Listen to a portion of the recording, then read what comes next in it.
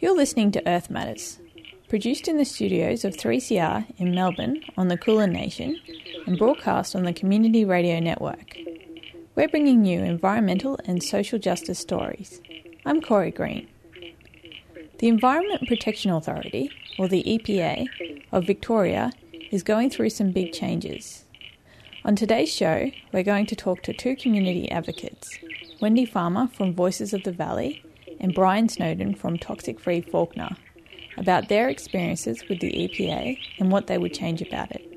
Then we're going to talk to Dr. Chris Atmore from Environmental Justice Australia, who describe themselves as Nature's legal team, about what they hope for and expect to see from the overhaul.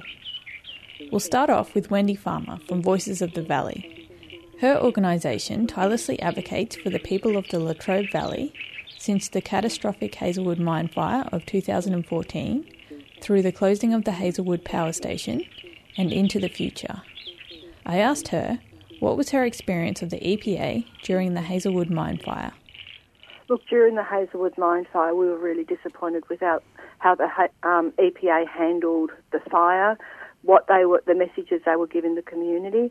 In fact, the first 2 weeks they didn't even have the equipment to really measure what was in the air, which, when you've got a community that is covered in smoke, you need to know what is actually in that air. So our experience at that time was extremely, extremely bad.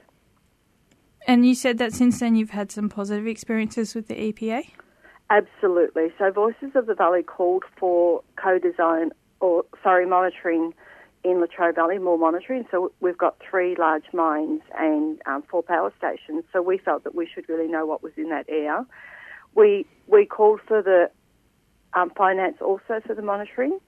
So when we initially went to the EPA, they said, well, they would love to do more, but they didn't have the money. So we called for the money also. Since then, Voices of the Valley and a lot of community members have participated in a co-design of monitoring systems. So what we believe the Latrobe Valley needs and wants. We were given a budget. We worked with the scientists. We worked with the EPA. We worked with doctors to really come out and have one design that the whole group could agree with. It was a great experience, and, the EPA stepping out and trusting the community to do that, I thought was really, really brave. We haven't seen it all implemented yet, and they are about to tell us how they're going to start implementing that co-design. I think it's an experience that every community should have, but I also think that, there's probably more things that the EPA can do. And how has your experience with the EPA made you feel? I have a lot more trust in the EPA now than I did in 2014, put it that way. In 2014, as I said, they let this community down. In 2016, they're actually working with the community to see what the community needs and really change their attitude towards who they are and where they sit. So the EPA works for the community to protect the health of the community. So therefore, they need to be equipped to do that also. So the Andrews government has announced that the EPA is going to have local officers that are going to work with the local council.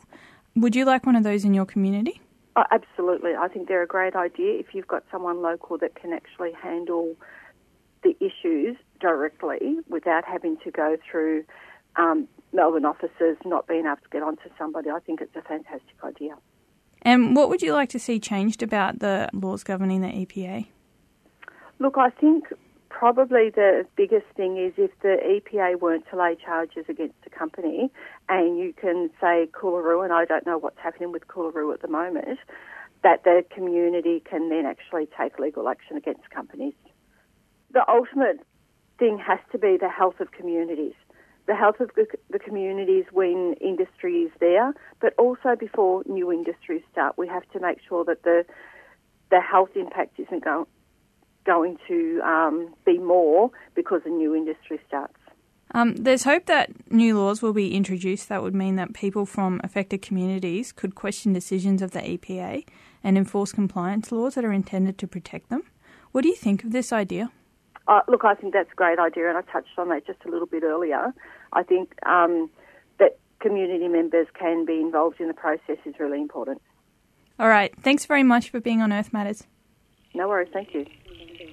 That was Wendy Farmer from Voices of the Valley talking about her experiences with the EPA and what she hopes for from them in the future. Next up, we have Brian Snowden from Toxic Free Fawkner talking about his experiences with the EPA.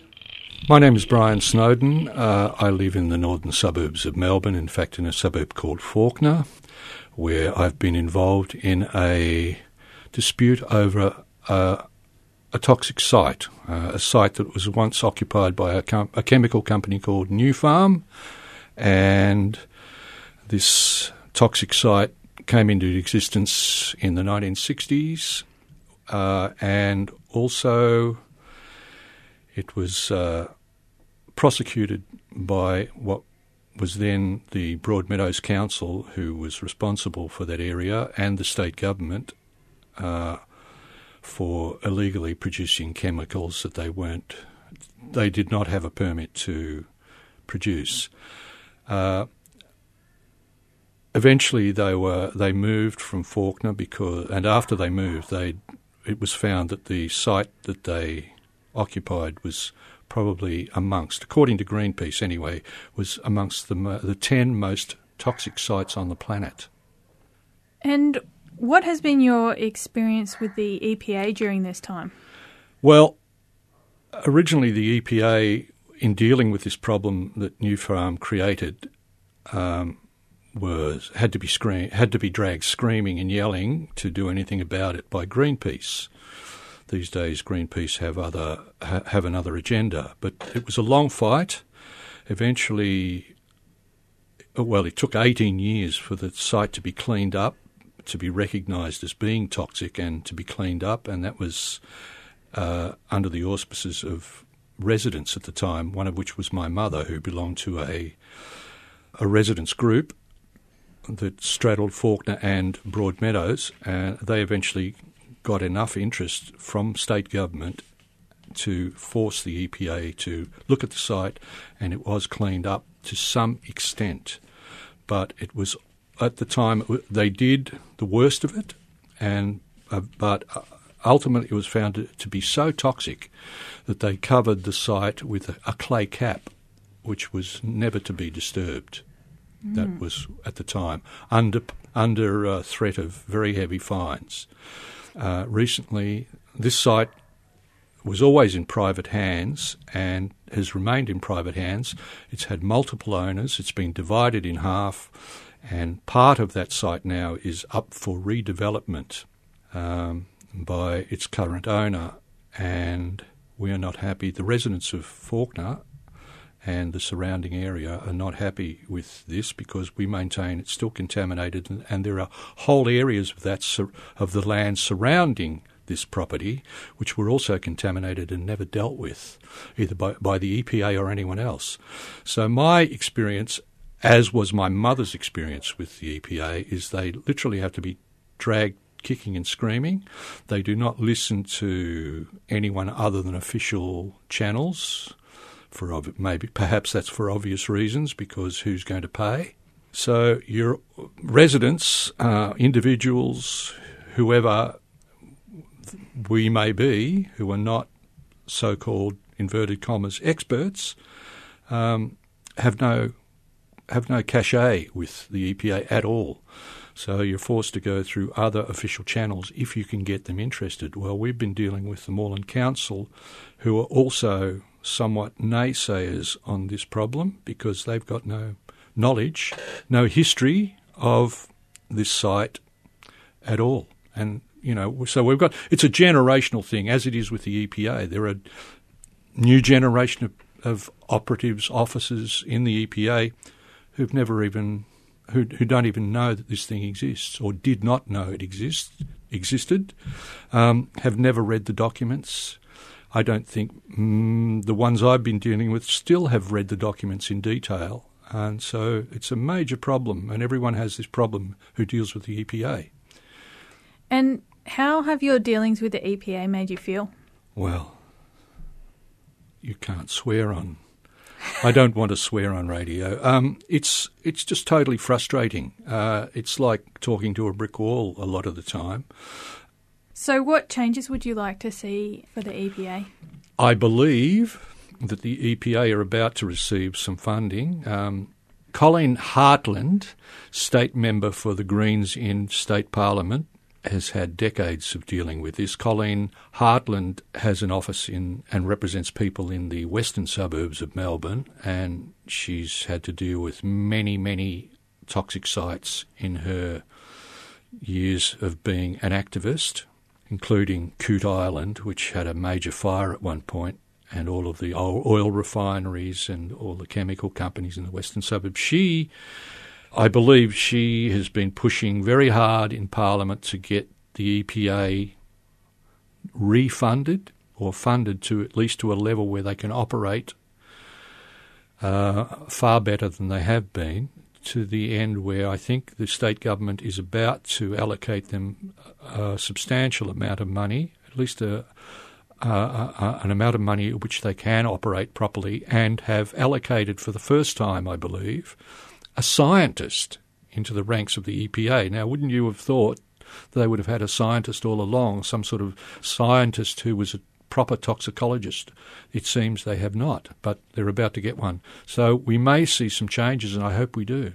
And there's hope that new laws will be introduced that mean that people from affected communities could question decisions of the EPA and enforce compliance with laws that are intended to protect them. What do you think of this idea? I think I don't know how that legislation is framed. I hope it is framed in a way that people can do that. But of course, it's all evidentiary based. We need evidence. But no one's, it would be a very silly person who would go to the EPA without good cause, good reason. With a fair bit of reasonable evidence or plausible evidence, in one form or another. So I think it's a good idea if it can work. The hurdles to actually getting the EPA to act are pretty substantial. There are a lot of hurdles to getting anyone to listen to a normal person on the street or a resident lives in close proximity to a toxic site or a contaminated site or whatever. Anyway, I hope the new laws, I'd love to read the new laws. I hope they work.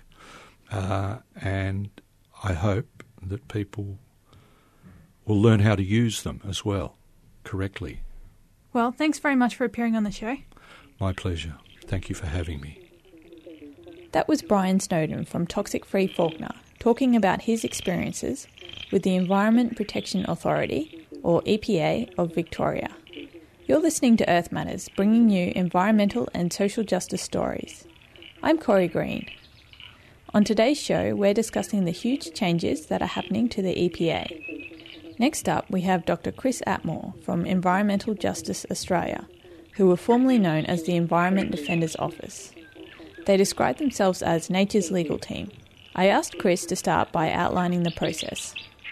In 2015, for the first time in nearly 40 years, there was a lot of commitment following a lot of lobbying from organisations like ourselves and a lot of communities to overhaul the Environment Protection Act, which started in 1970 and so somewhat out of date.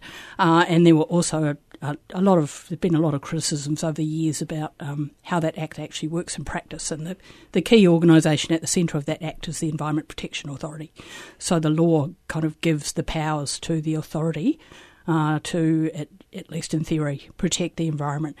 So in 2015, as a result of all that lobbying and dissatisfaction, they started a ministerial advisory committee inquiry into the Act, which reported back last year, and then early this year the government released its response and basically agreed with and said they would implement most of the recommendations from the inquiry, and then there are a few that are sort of supported in principle but a bit uncertain. So since then, the government's actually introduced a bill into Parliament, which is one of two aimed at reforming both the Act and the EPA, the authority.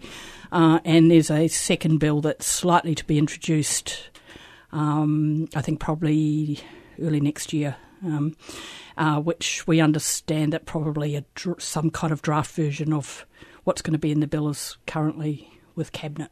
And they've also announced some more funding, which we can talk about later, and local environment officers' pilot scheme as well. Yeah, that's right. There's actually been a number of really key themes that came out of the inquiry that have been picked up, at least to some extent, by the government. I guess, EJA, along with a lot of other environmental groups, are sort of waiting for the devil in the detail. But one of the key really promising things is that the government has committed to introducing a general duty to prevent harm from pollution. That's actually something we've been pushing for quite some time, because we think that's actually a stronger approach to the current regulatory framework, in the sense that it focuses much more on prevention rather than waiting until bad things have happened.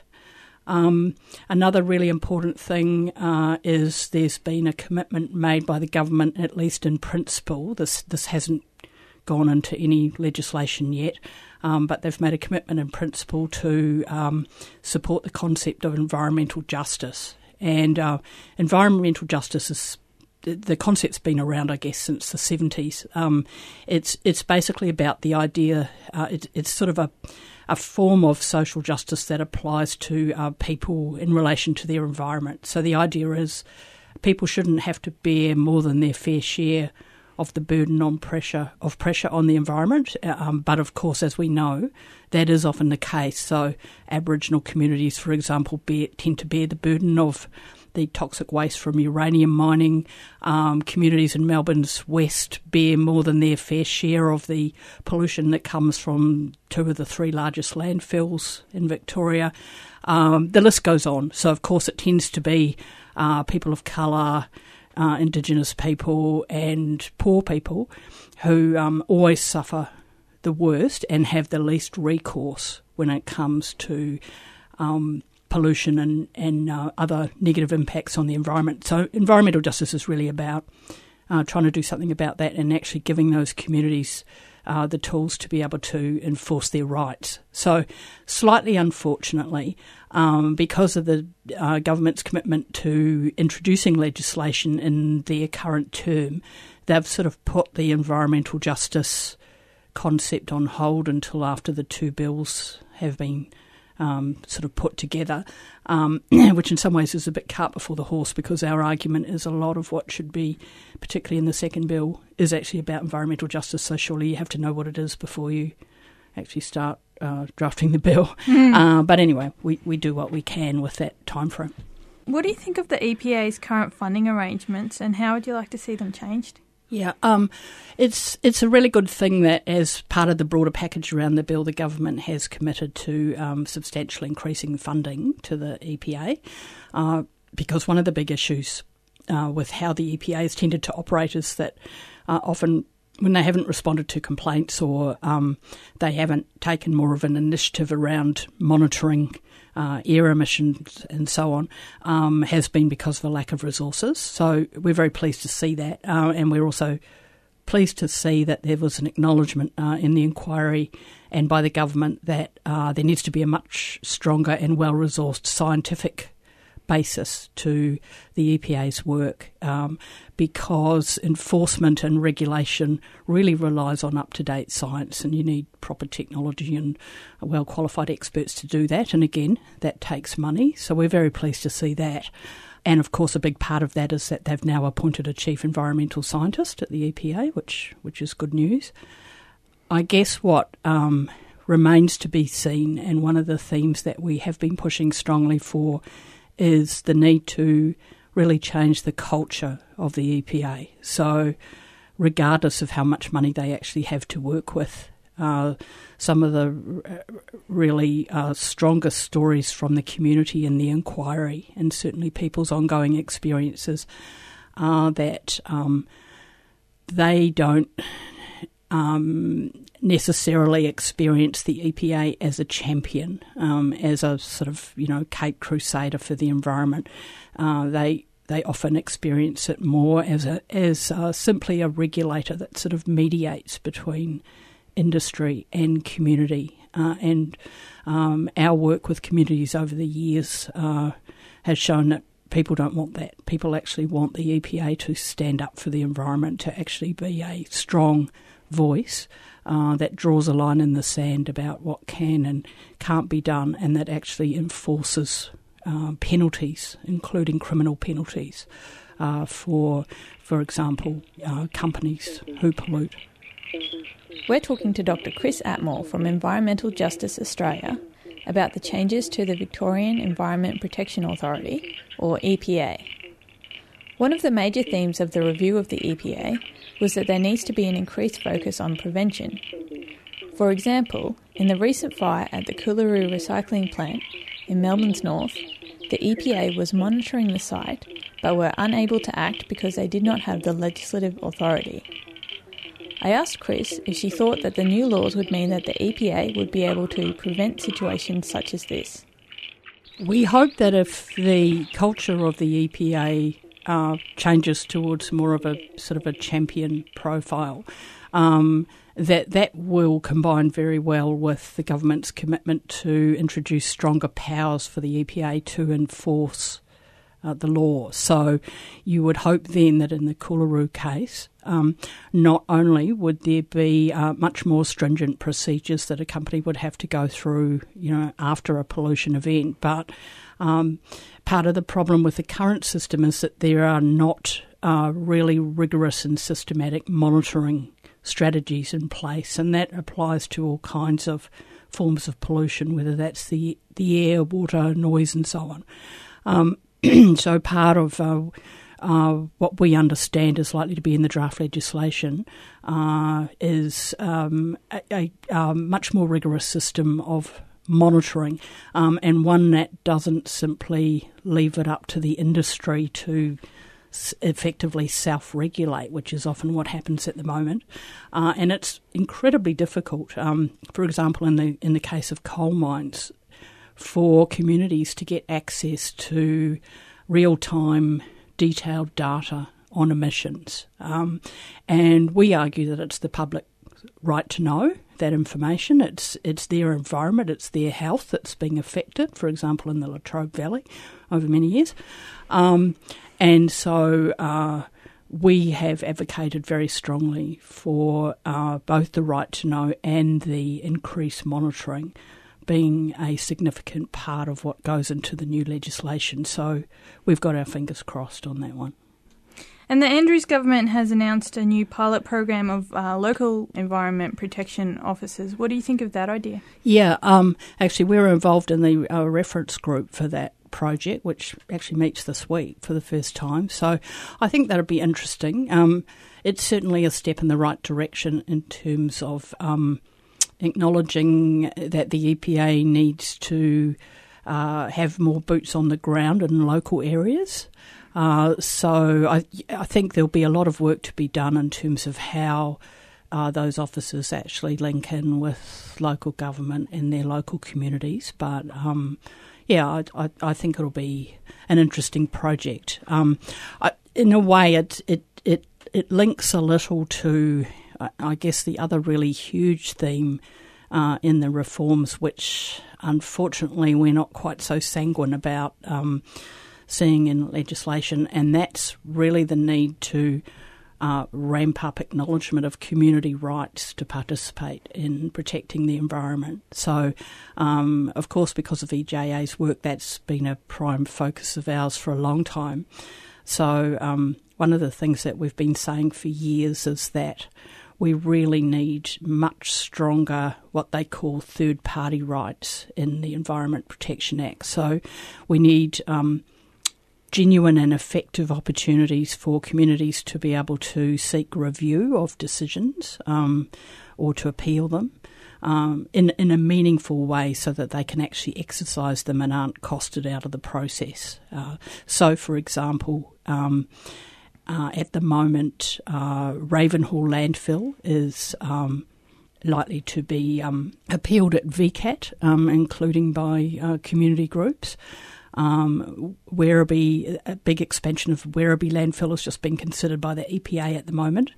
But part of the difficulty in both of those cases is that if the EPA's decision to approve the Ravenhall expansion is upheld at VCAT, and if the Werribee approval also goes ahead, effectively that's the only part of the whole landfill approval process where the community actually has a right to intervene at VCAT. So because the approvals are set for quite a long period of time, in Werribee's case about 30 years, in Ravenhall's it was for about 50, but I think it's been reduced effectively to around 30 because it doesn't start for a while. That locks out a whole generation from the opportunity of actually appealing. So that's one kind of third-party right that we're saying at the moment is, very limited and needs to be expanded on the grounds of democracy. The other kind of third-party right, which we don't have at all in Victoria, is the right to enforce a complaint about pollution. So, for example, if the EPA can't or won't take a complaint, we say that a member of the community should be able to do that, and at the moment there's just no avenue for them, unlike many other jurisdictions, including in Australia, who have much more advanced third-party rights than we do here in Victoria, and the sky hasn't fallen. And in fact, one of the experts they got to look at the situation in New South Wales, where they do have those third-party rights, said it's not as if there's a flood of communities, taking these issues to court. It's actually more a drought, and that's even with, having that right, because it's still not an easy process for communities to put all that time and energy, into putting a complaint up, and there's many other things they'd rather do with their lives. But sometimes you've just got to do it because you feel very strongly about it. It's affecting your health, it's affecting the environment. Nobody seems to be doing anything. So we argue that as part of the general duty to prevent harm from pollution, third-party rights and expanding those should follow. Another thing about having a dump in a residential area is that seems like bad land use planning. And the review has mentioned that, perhaps the EPA should have the right to intervene in land use planning decisions. Can you talk about that? Yeah, I think one of the things that came out of the review and that the government has picked up is the need to, I guess in some ways this is happening more broadly in government, for example, with family violence, this notion that silos, actually prevent an effective system from working. So, there was a lot of evidence given to the inquiry that planning seems to sort of operate separately. The planning laws operate separately to the EPA, and the health laws also operate largely separately. And so the problem is they don't really get brought to bear on the issues that they should, or they come in too late. So with both planning and health, the government is actually committed to integrating them better and earlier into considerations of the environment. So we don't know the detail yet, but seems like a good idea. We're talking to Dr. Chris Atmore from Environmental Justice Australia about the changes to the Victorian Environment Protection Authority, or EPA. I asked Chris how the new legislation compared to EPA legislation in other states. The idea of the general duty and the idea of having expanded third-party rights, or at least enforcement rights, that notion would be similar to the other jurisdictions in Australia that are regarded as having best practice, or at least better practice. So in some ways, the reforms are not radical. They're actually about bringing us into line with stuff that we probably should have done, a few years ago. But kudos to the government for actually running with those. But, yeah, it really does depend on how some of those gaps are filled in and to what extent the notion of the general duty actually pervades the legislation, and how much of an obligation it puts on all of us. Because one of the problems at the moment seems to be that there are real gaps between, on the one hand, the whole recycling and resource recovery industry, which of course includes the company at Coolaroo, and then issues of protecting the environment, waste management, pollution laws, and so on. So there seems to be a big need for much broader community education about all those things and how they interrelate. We think government could do a lot more, including telling the public about what they're doing, but could do a lot more to actually encourage industries that are clean and green and recycling at the expense of those that are not.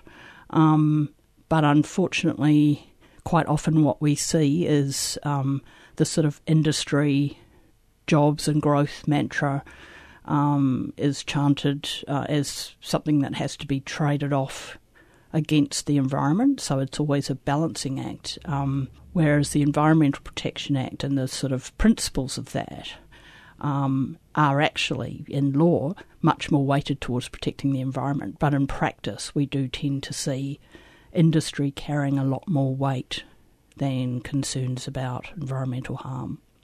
So is there anything else you'd like to say? I think the other live issue at the moment is what's being done, or rather not being done, with the Environment Protection Levy. So, there are millions of dollars at the moment that come from landfills where people depositing waste pay money that eventually finds its way to the government. The idea of that was always to use that money to improve the quality of our environment, and including supporting protection. But we understand that it's actually just sitting there. And I think that's come to light in some of the stories about Coolaroo. So again, there's a lot of politics around environmental issues that will not be addressed by legislative change. They really require a political will to raise the bar in terms of what we expect from the quality of our environment and how we actually deal with the fact that Victoria's population is growing so rapidly. And where do you think that change will come from? Like from within government, from the community, or from lawyers such as yourself? I really think it's led by local communities. I'm constantly impressed by, even in small places, I was at one recently, people who've, they've got a lot on their plate. They work full time, they might be farmers, they might grow crops, they might just love the outdoors, whatever it is, and they're putting a lot of their time and energy over many years into trying to protect little bits of land where they live, or trying to make sure that, we don't fall off the cliff with catastrophic climate change or, other environmental disasters kind of looming on the horizon. And really, I think the only way is for communities to put pressure on political decision makers and say, this really matters to us. If that means that we have to change our lifestyles so that we're not so reliant on consumption and growth at all costs, then maybe that's what we have to do. And we, organisations like Environmental Justice Australia, those are the communities that we work for. So we provide the legal tools, but the push for political change really comes from grassroots Victoria and Australia, and they're the ones ultimately who have the impact on the politicians. Thanks very much for appearing on the show. Thanks, Corey. Appreciate it. You're listening to Earth Matters. On today's show, we've talked about people's experiences with the Victorian Environment Protection Authority, or EPA, and people's hopes and expectations for the major overhaul the organisation is going through. That was Dr. Chris Atmore from Environmental Justice Australia, Nature's legal team. To find out more about Environmental Justice Australia, go to envirojustice.org.au. Before that, we heard from Brian Snowden from Toxic Free Fawkner. To find out more about them, go to toxicfreefaulkner.wordpress.com. Before that, we heard from Wendy Farmer from Voices of the Valley. To find out more, go to votv.org.au. If you missed some of today's show, don't forget that our podcast can be downloaded at 3cr.org.au/Earth Matters.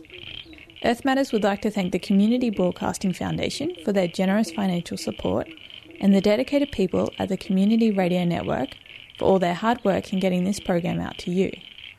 Earth Matters was produced in the studios at 3CR Radio in Fitzroy, Victoria on the Kulin Nation.